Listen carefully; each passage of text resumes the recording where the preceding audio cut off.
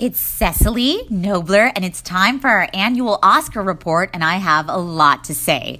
First, because some of the movies only open limited this year, it made it tough to see everything and anything. So if you didn't, you're not alone. If you want to go back and find a movie but don't want to waste your time, I recommend Lady Bird, Get Out, and I, Tonya. Of course, I also recommended The Disaster Artist, but look what happened there with James Franco.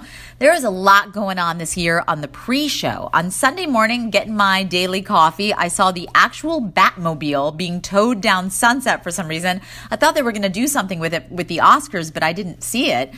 Took a picture, pretty cool. I also saw a large statue of Harvey Weinstein, meant to look like a casting couch.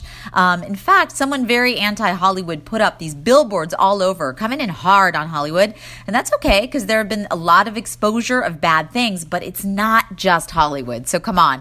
Also, there were protesters with signs that were so offensive and so homophobic, it actually made me want to cry. The helicopters create such havoc in this neighborhood. You can actually kind of hear them right now. They're shaking my walls.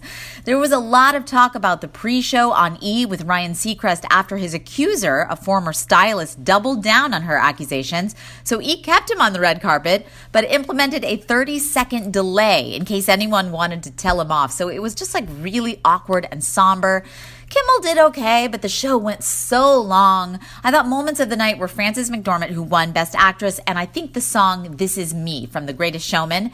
Big winners you probably know. It's Shape of Water, Del Toro, Frances, Gary Oldman, Allison Janney, and Sam Rockwell. Every single one of those I called. In fact, I called all of them. Screenplay, animated, which went to Coco.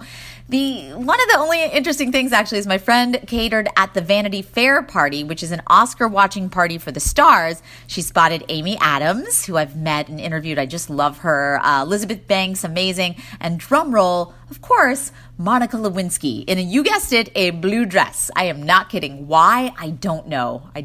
Monica. I will leave it there. I'm live from Hollywood. I think I'm going to go to bed. I'm Cecily Nobler.